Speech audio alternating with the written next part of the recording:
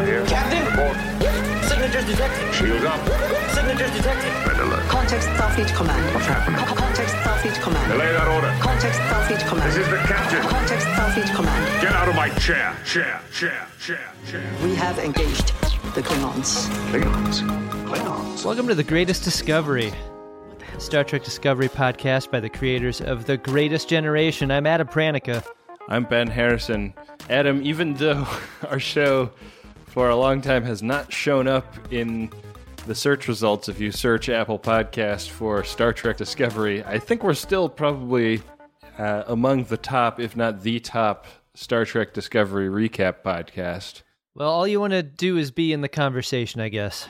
I really appreciate our listeners being doing that kindness to us. Thank you for listening. I appreciate them listening. I appreciate them reviewing our show, which is maybe the primary way that anyone can find it at this point. Yeah, going on Apple Podcasts and leaving a nice review is a super big help. So thanks for everybody that's done that. Ben, we're already to episode 5 in our brand new Star Trek series. Kind of amazing that we're already here. What is, I think, going to be a third of the way through this first season.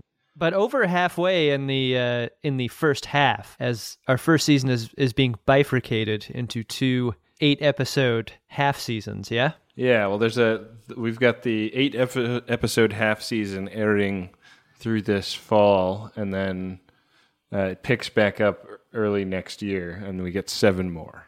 Feels like we're heading to a fairly significant cliffhanger. My cliffhanger ganglia is fully extended right now. I feel like that's where we're going. Well, cram it back in your ganglia slit, because we're still a couple episodes away from that. We're cramming slit and reviewing episodes, Ben. Today's, of course, Season 1, Episode 5.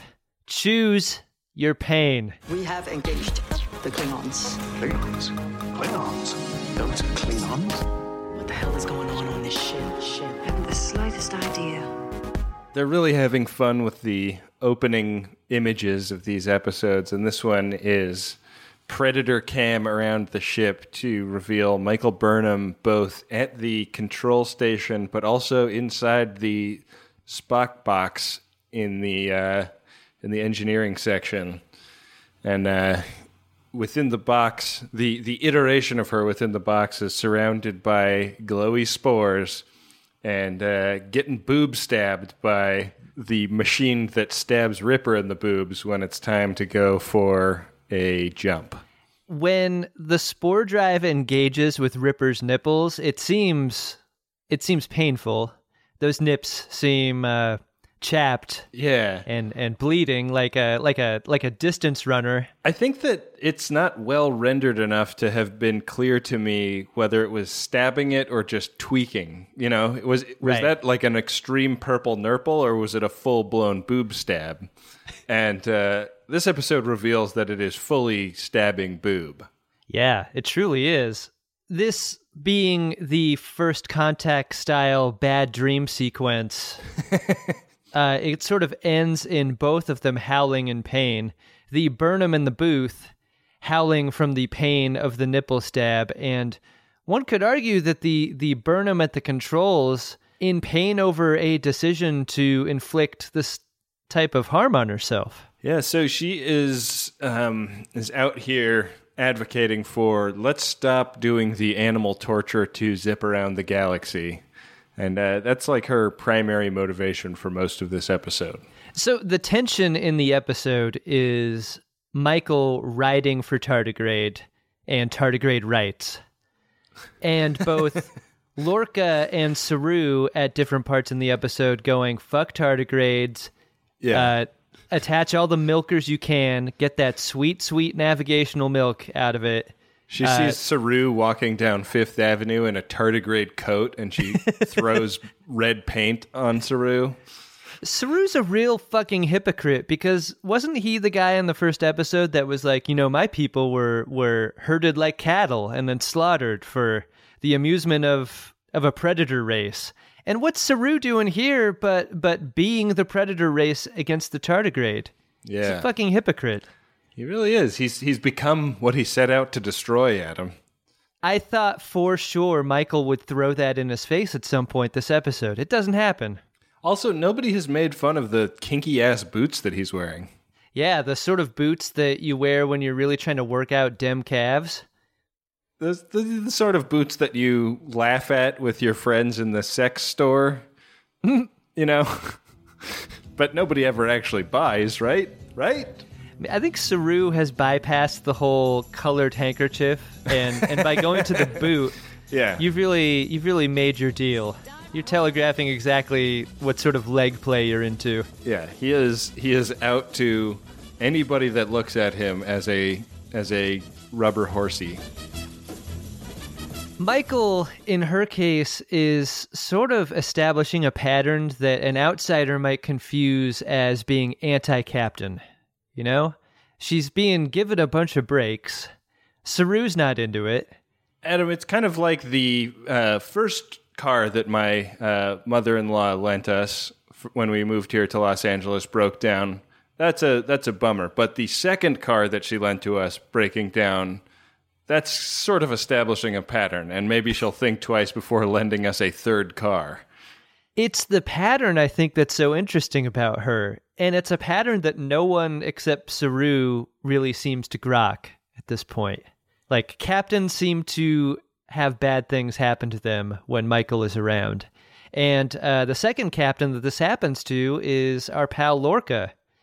Yeah, so the Discovery has been real busy since the last episode. Like, they rattle off a list of great things it has accomplished since the dilithium mine victory, and that's why the tardigrade is so beat up. They've been stabbing the shit out of those nips, and you'd think they'd put like some Band-Aids or something on those nips so they don't chafe so bad. yeah. Get a little triple antibiotic ointment, dab it on the nips.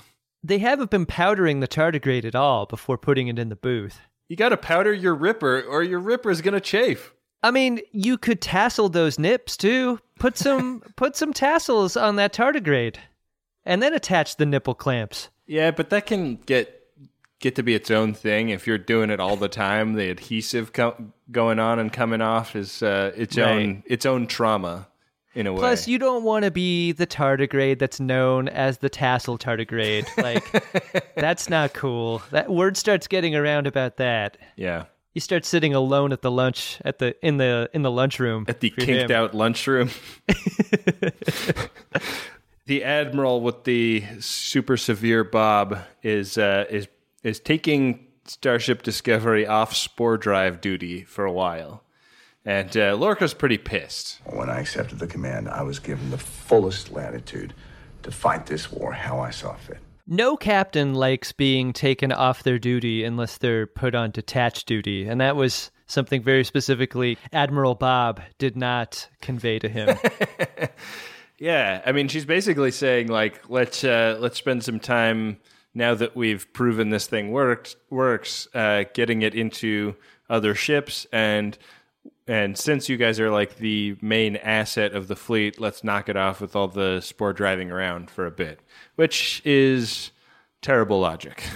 You get some real macro shot of Lorca's eyes being stabbed by a little pen device that he's got. Yeah, he's sort of self-administering drugs. He tells the Admiral that he hates doctors, and man, I can't imagine. What's a doctor going to do to him that's going to be worse than what he's doing to himself? That's what I'm saying, man. I can't imagine hating doctors so much that I'm into self-injecting in the eye. I think a doctor's got a better solution than that.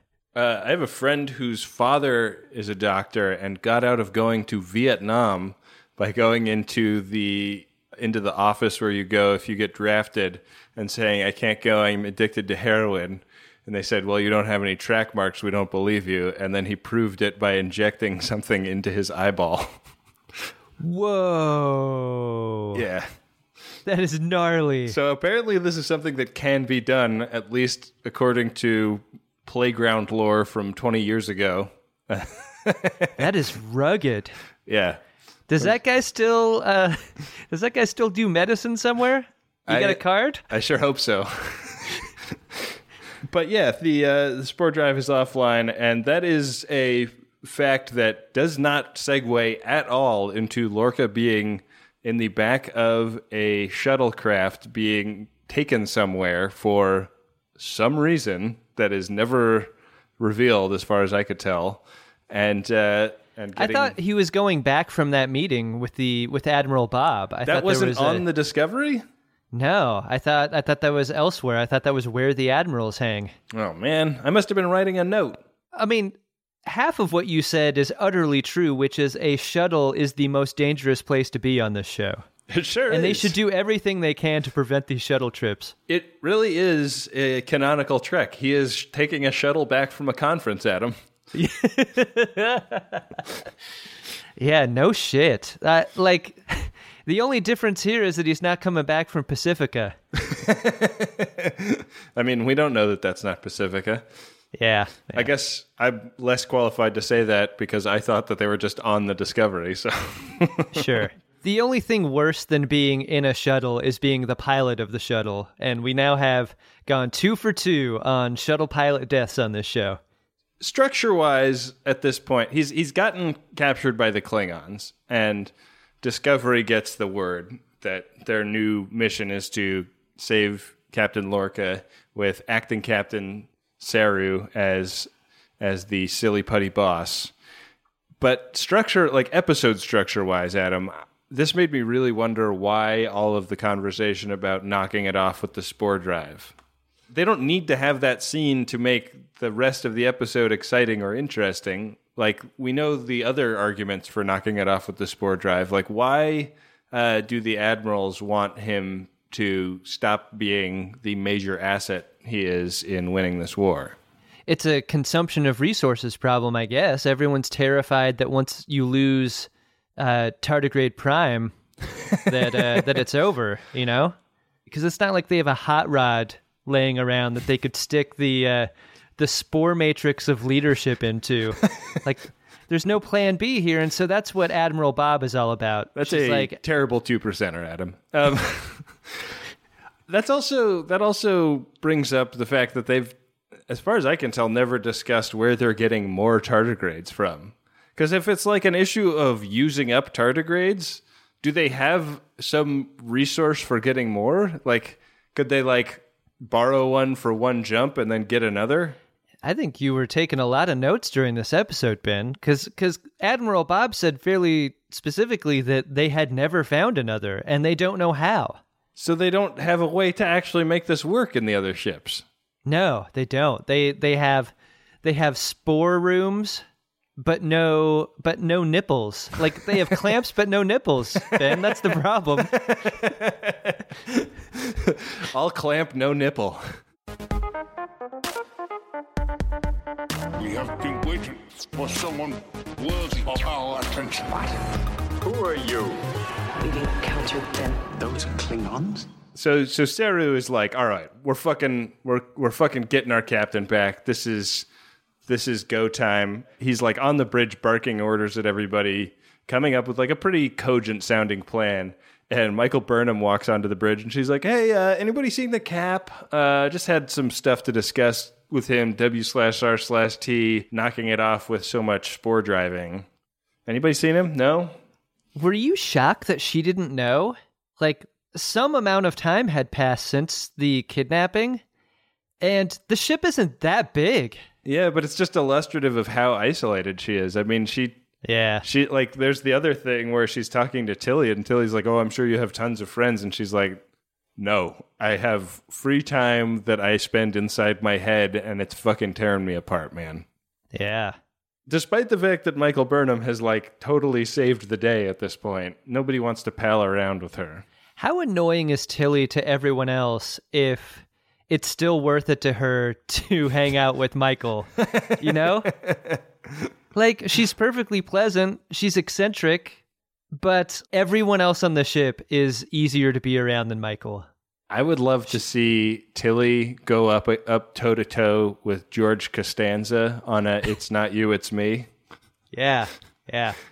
George is getting upset! The deal is, like, and Saru, like, tells Michael Burnham, like, he's like, hey, listen, like we've got to rescue the captain. He's actually been captured. What were you going to talk to him about? Because I'm kind of the guy for now. And she's like, well, listen, this tardigrade is really beat up. It's not doing great, and it's not snapping back into action the way it used to. I think we're using it up.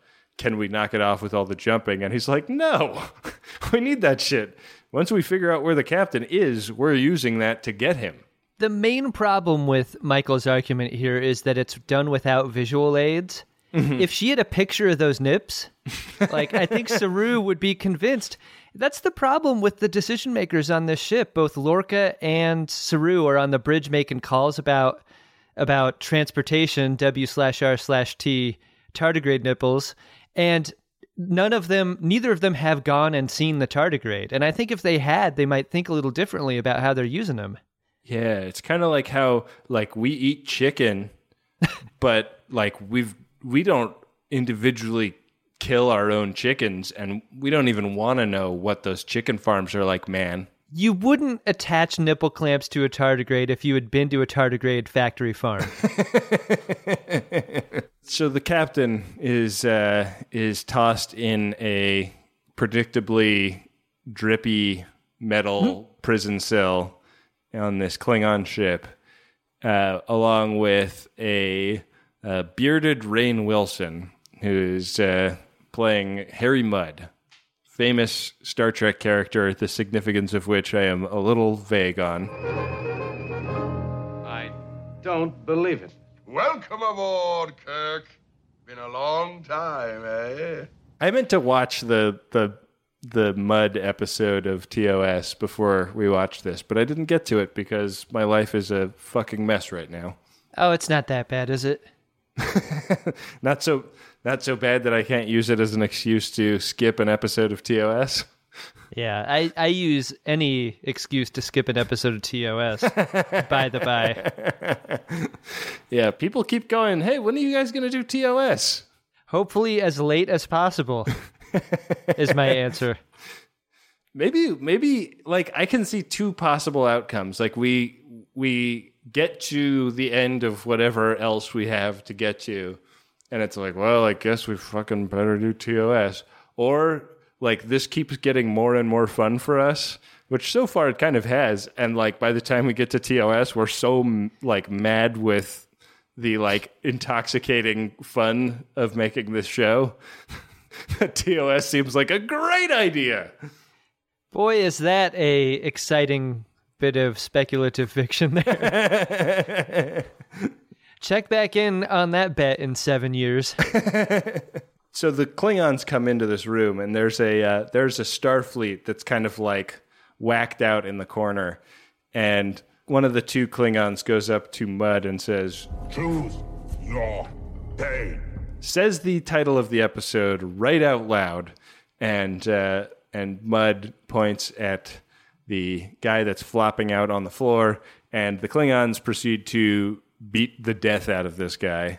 And Lorca's like, what the fuck was that? And he's like, oh, like that's how they keep us from getting too friendly with each other. We have to pick who gets the shit kicked out of them next. Lorca is medium horrified at this.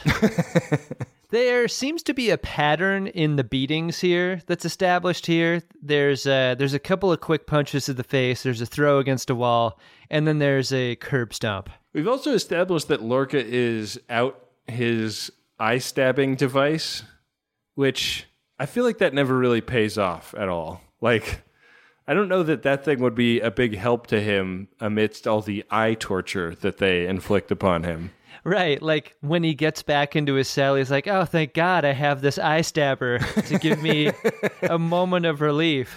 Oh, nothing relieves bright light in my eyes like a nice needle to the cornea. Like when you're tortured and imprisoned, are you more big picture or little picture with what's going on? I think that's really the question here.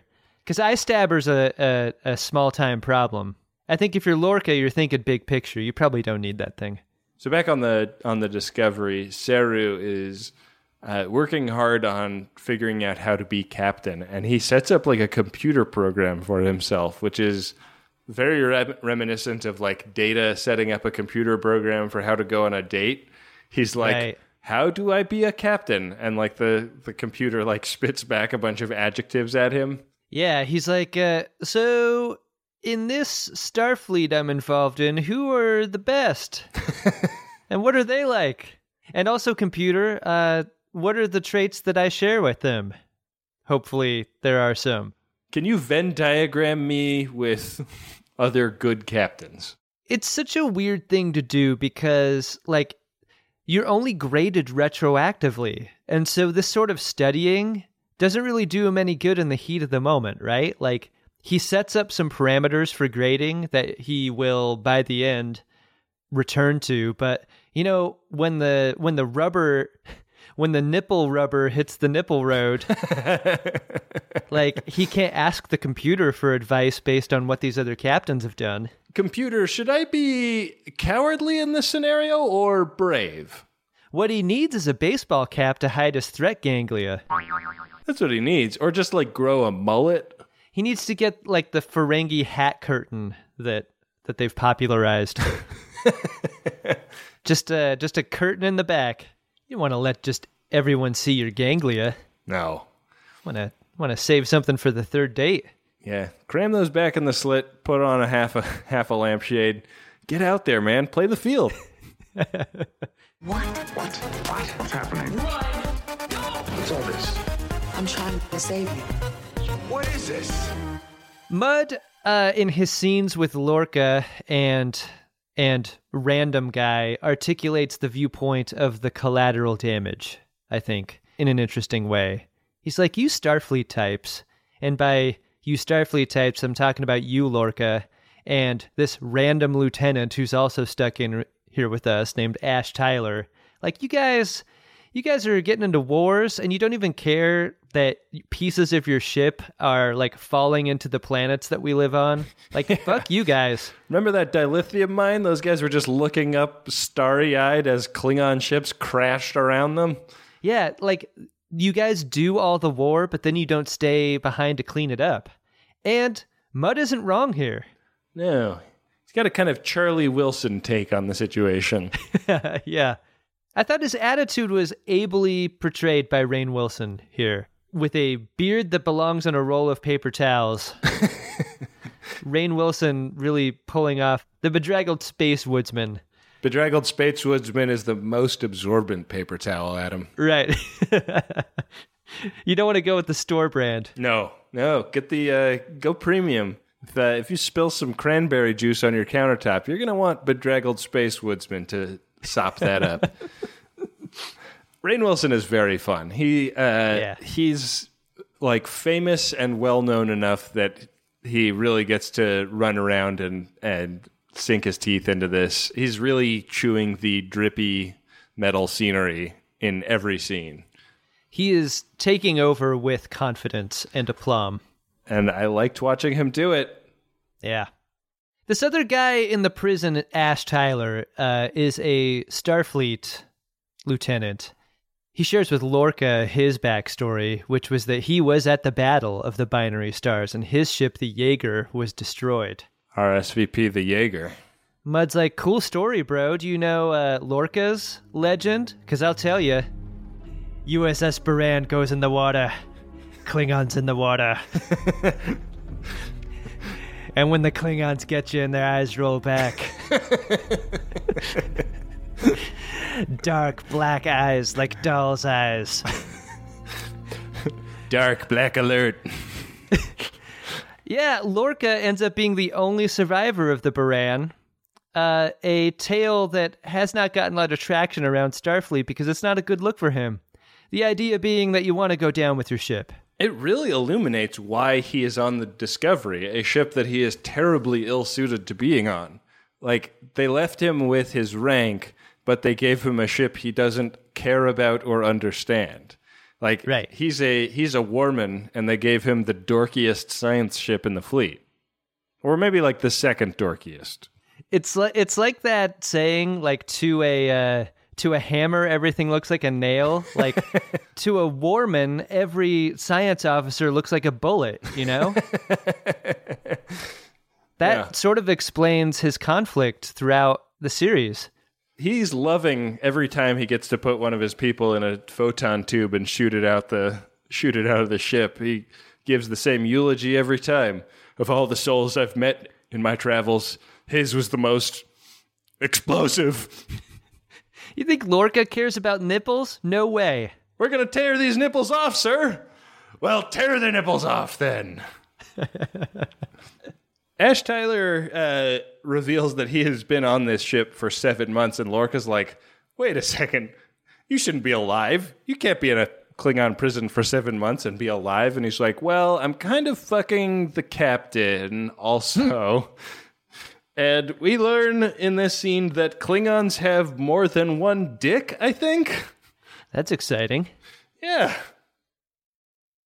Do you think they're side by side, or are they one on top of the other?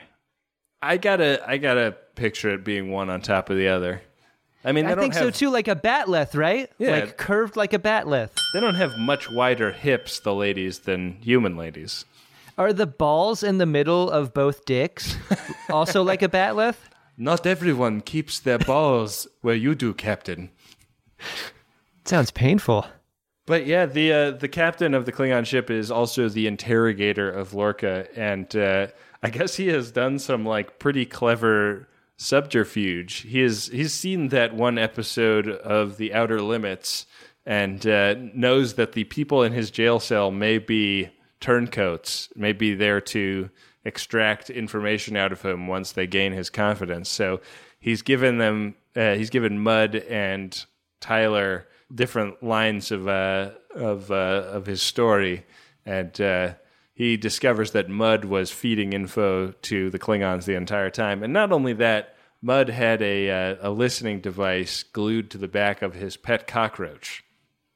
Thought for sure Lorca was going to stomp the shit out of this cockroach, but instead he just sort of rips the bug off of the bug and stomps that part of it. They're like, we can't have Lorca be super pro-animal cruelty and then also kill an animal. Cue the Klingons who burst in and are like, hey, choose your pain or whatever. You know how we do this. And they ask Lorca, and Lorca points to Ash Tyler. And in the fierce gratitude that Mudd extols upon Lorca, Ash and Lorca grab Klingon rifles and start having Star Trek fights in the cell. Some of the funnest Star Trek fighting maybe ever is in this scene. You get a couple of fun two-handed punches, but my favorite move was Lorca using a Klingon rifle like a bottle opener on one of the necks of the Klingons. It was so rugged.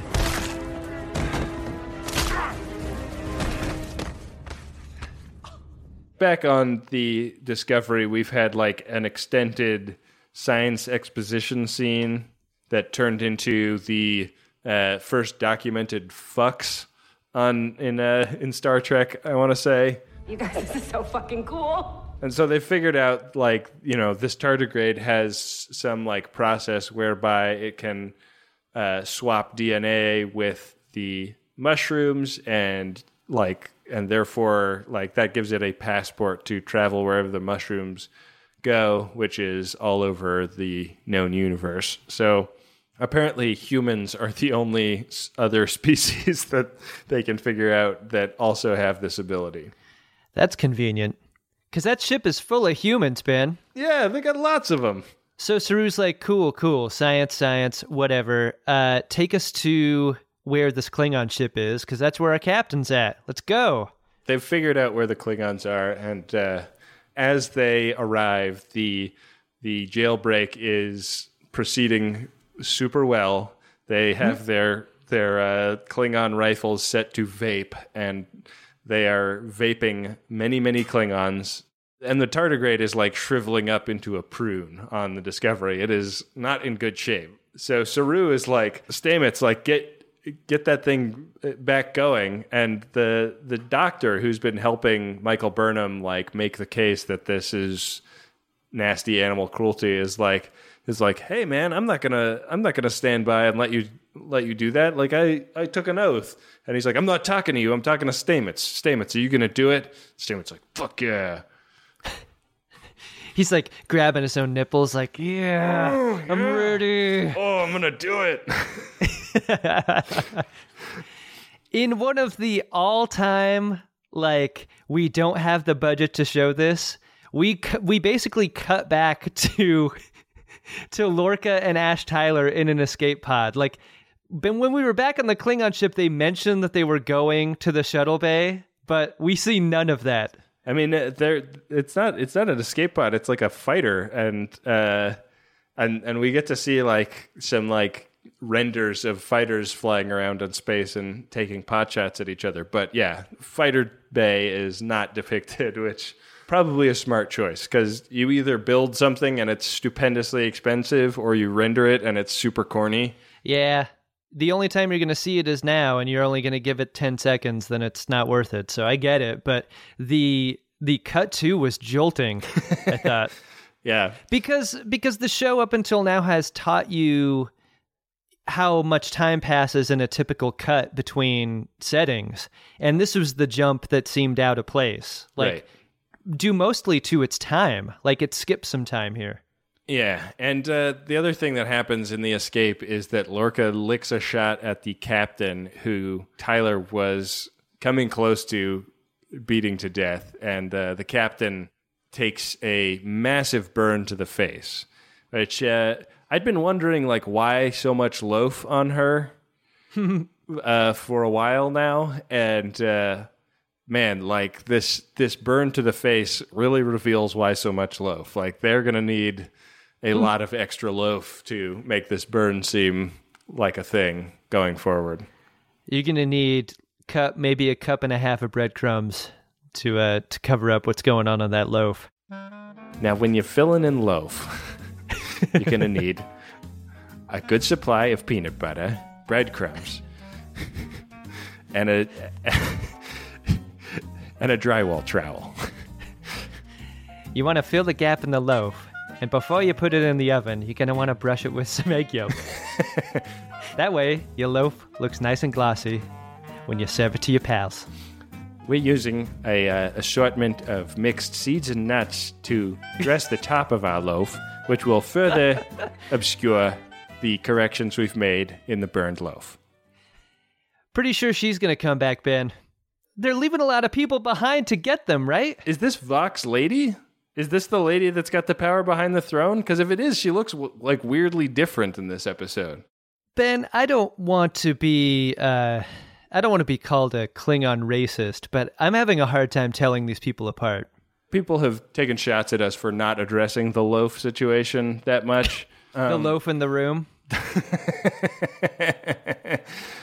I don't mind it. But I definitely, like, the guy with the face paint is the only one that looks really, like Vok and the guy with the face paint are the only ones that look really different from any of the others. That's what I'm saying. Like, when your entire head is loaf and distinguishing features are completely troweled over with it, it's really hard to tell them apart. Like, if we had seen, if this was the loaf we had seen, like, canonically for the entire time that we had Klingons, like if they started in TOS with this loaf, did Next Generation, etc., with this loaf, I feel like we would be good enough at this point to tell different Klingons apart. Right. But they're asking a lot of us. We don't have the loaf reps for this. We need some, we need to hit the loaf gym. My people were biologically determined for one purpose alone. To sense the coming of death. What? To sense the coming of death. I spent a lot of last week sick in bed. And one thing I was so happy I had when I needed something to eat but didn't really have the energy to cook myself something was Factor meals.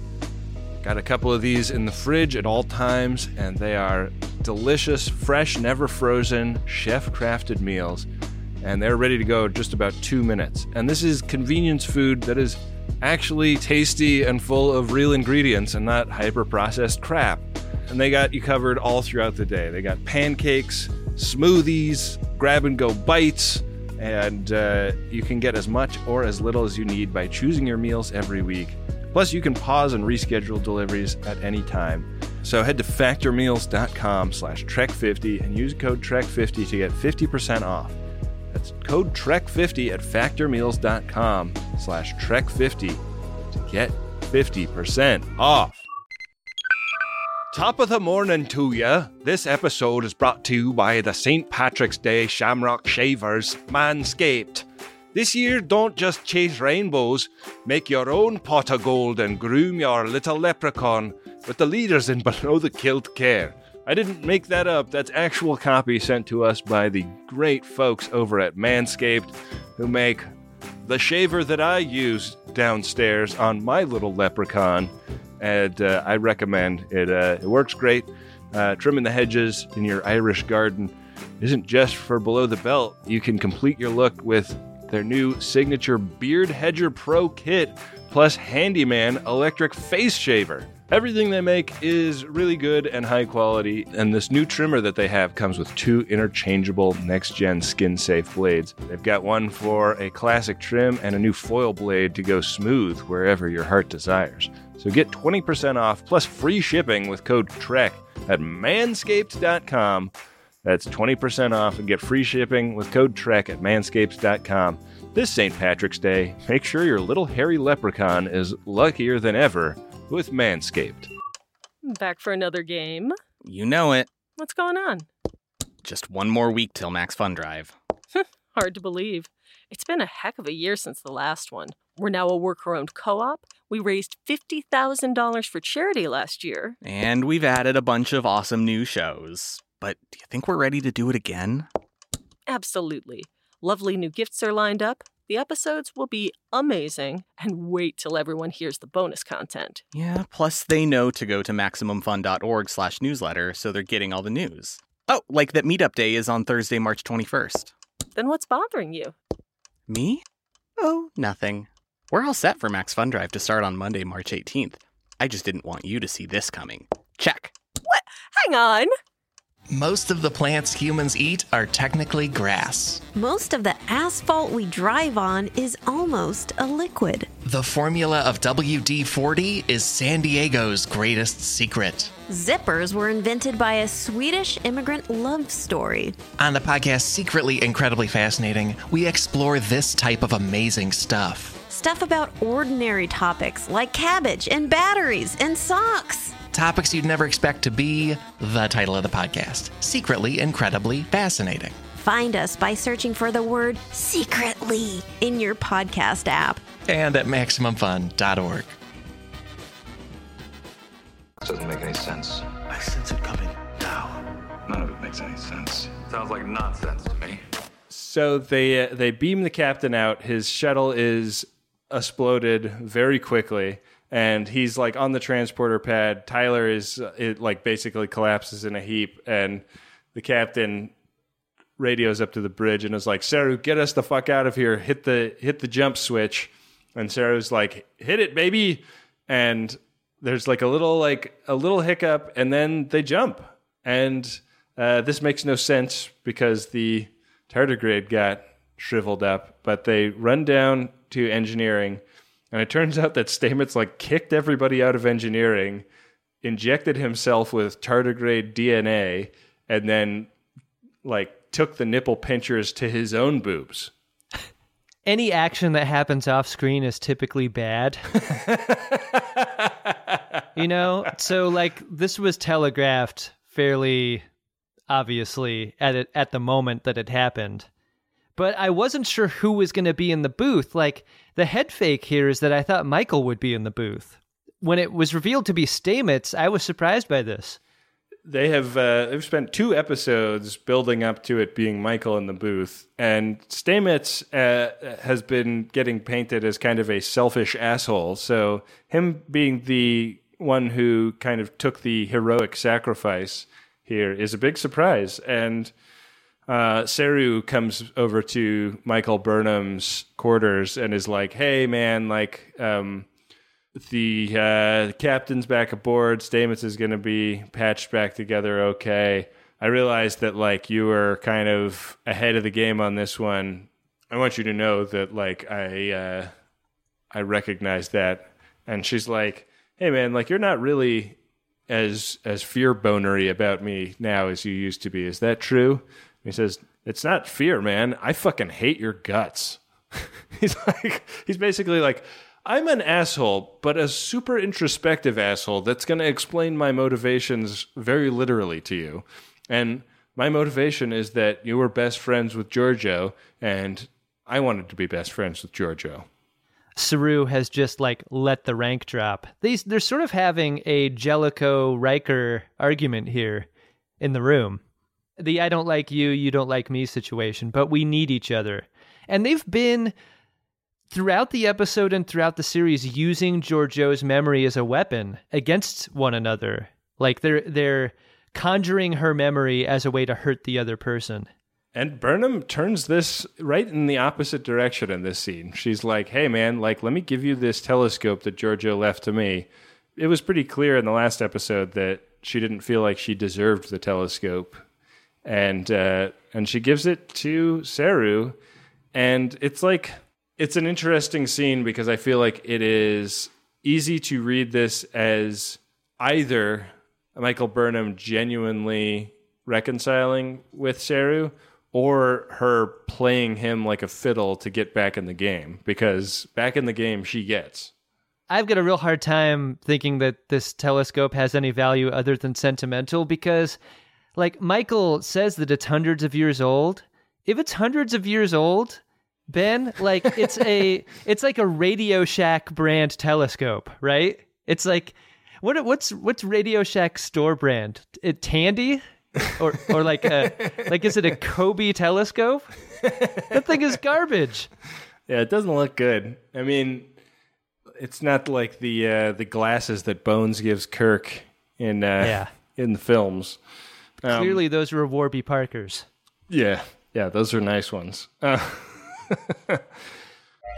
Saru orders Michael to save the water bear, and her strategy for doing this is dump a bunch of spores on it and poop it out into space. This is remarkably effective. Yeah.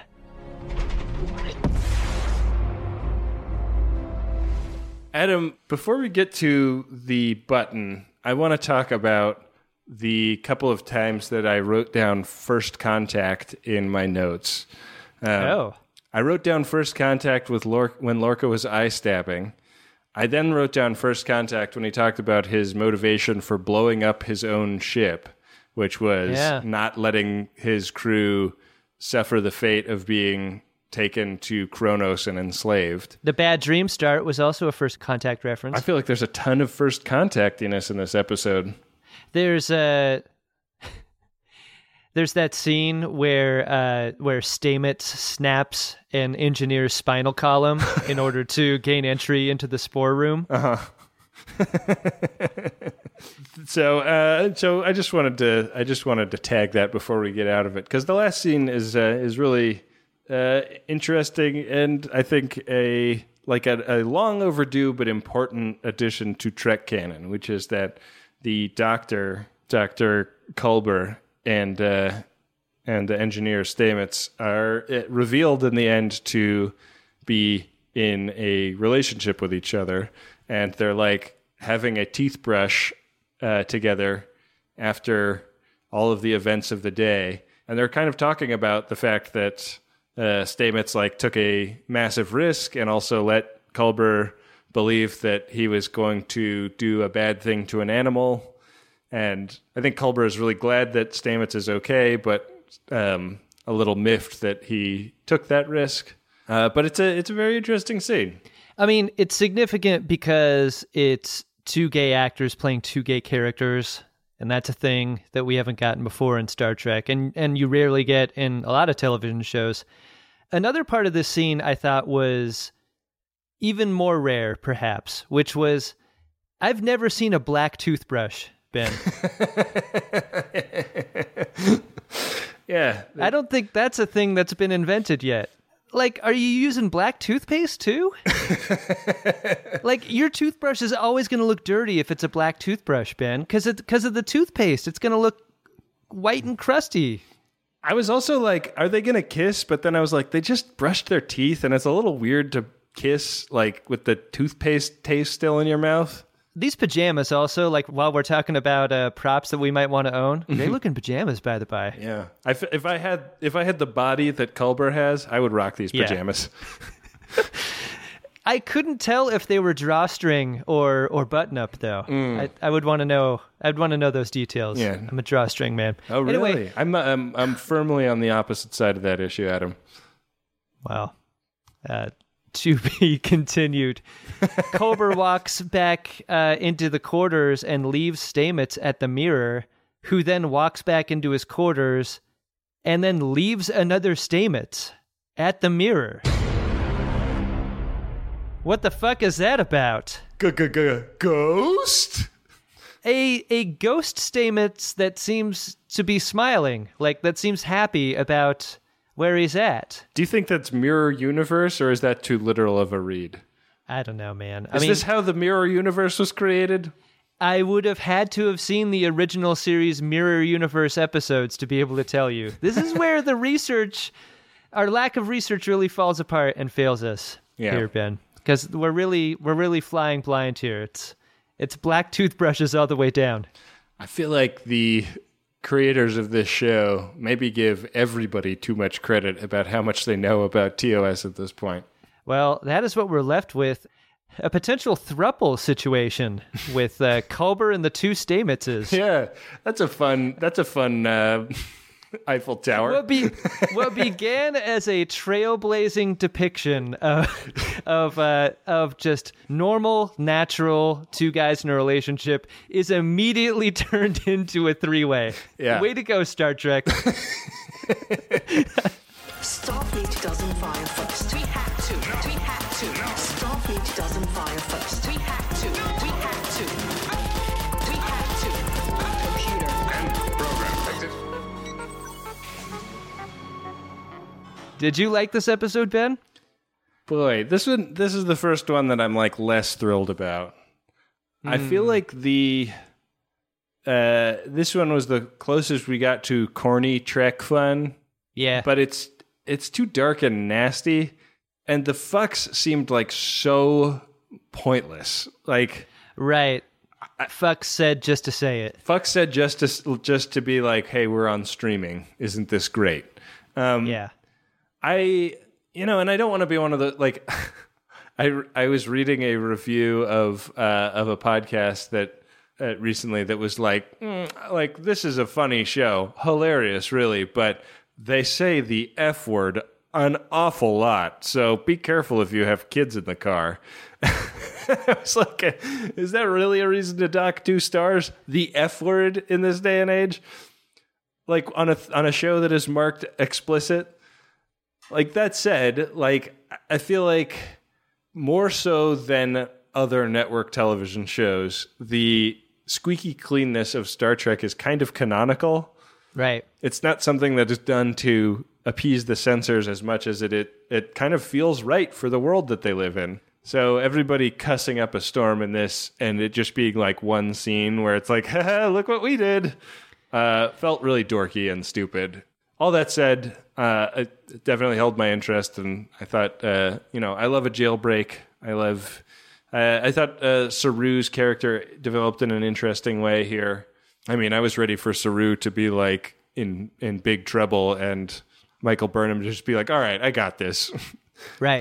But he really demonstrated some game. How about you? I'm with you on the profanity, Ben, because 2 scientists calling something fucking cool to me felt like Spock at the end of Star Trek 6 going, tell them to go to hell, after they're ordered back to the starbase. Right. Like, it's so cute. Like, I want the first time I hear an F word in Star Trek to be after someone's been shot and they're in pain, or they're shooting someone else, or they're fucking someone. Yeah. Like those seem appropriate, but like, nerds doing nerd shit, saying it's fucking cool is totally Star Trek cute in a way that you described earlier. So, I wish they didn't do that, or at least I wish they didn't do it like this. I like the episode all in all, though. I like going to the Klingon prison. I like meeting Harry Mudd. I like the ongoing conflict between Saru and Michael. Like, eventually they've got to reach a point, though, where either they decide to be enemies or decide to be friends. Like, this tension can't last forever, right? God, I hope not. Yeah. So I think it sounds like I might have liked the episode a little more than you. at this point. You know one thing I like a lot, though, Ben? I don't think we have any P1s, Adam. I was just going to say clamps on my nipples. I wasn't going to refer to P1s at all. No Priority One messages this episode, but if you have a message you would like to send to our greater viewership, you can go to MaximumFun.org/Jumbotron, where personal messages are $100 and commercial messages that are heard by an audience of thousands, tens of thousands even, are $200. They're a great way to ensure the ongoing production of this show. Ben? What's that, Adam? With that being said, did you find yourself a drunk Shimoda? Incredible! Drunk Shimoda! Oh boy. I really have to give it to Stamets for the poker face telling the captain he's going to go resuscitate the tardigrade. Like, I know why he didn't tell Culber he was going to go take the nipple clamps himself. But, like, that's your boyfriend, dog. Like, tell him at least that you've got a way to not be cruel to an animal. Like, you're sending him back to doing whatever he was doing, thinking, God, I am dating a fucking monster. So, Stamets gets it from me for this episode. Yeah, I kept going back and forth between Mudd and Stamets for that reason as well. I mean, Mudd as a character, I would have given the Shimoda to, except at the end he has his I'm going to be made into an enemy forever by leaving me here. He has the I'll get you moment. Yeah. And that doesn't seem very fun for Mudd. Mudd, who was having the most fun in the episode up until that point. So yeah, I'm going to give it to Stamets too. Oh. Double Shimoda. Double Shimoda and double Stamets. Which is a nice bit of... There's enough Stamets to take that Shimoda. What do we have coming up on the next episode of Star Trek Discovery? Next episode is Season 1, Episode 6, and we don't know anything about it, Adam. It's called Leth, or Lethe, according to the Internet Movie Database, but they did not grace us with a next time on STD reel this time, which is an interesting choice. I wonder what that's about. I got one, Ben. You did? Yeah, I watched it all the way to the end. Maybe you should cue that up. It did not play on when I watched it today. It just played. It just played the credits directly after the episode. After the credits, they played the next time for me. I scrolled through. It didn't have it.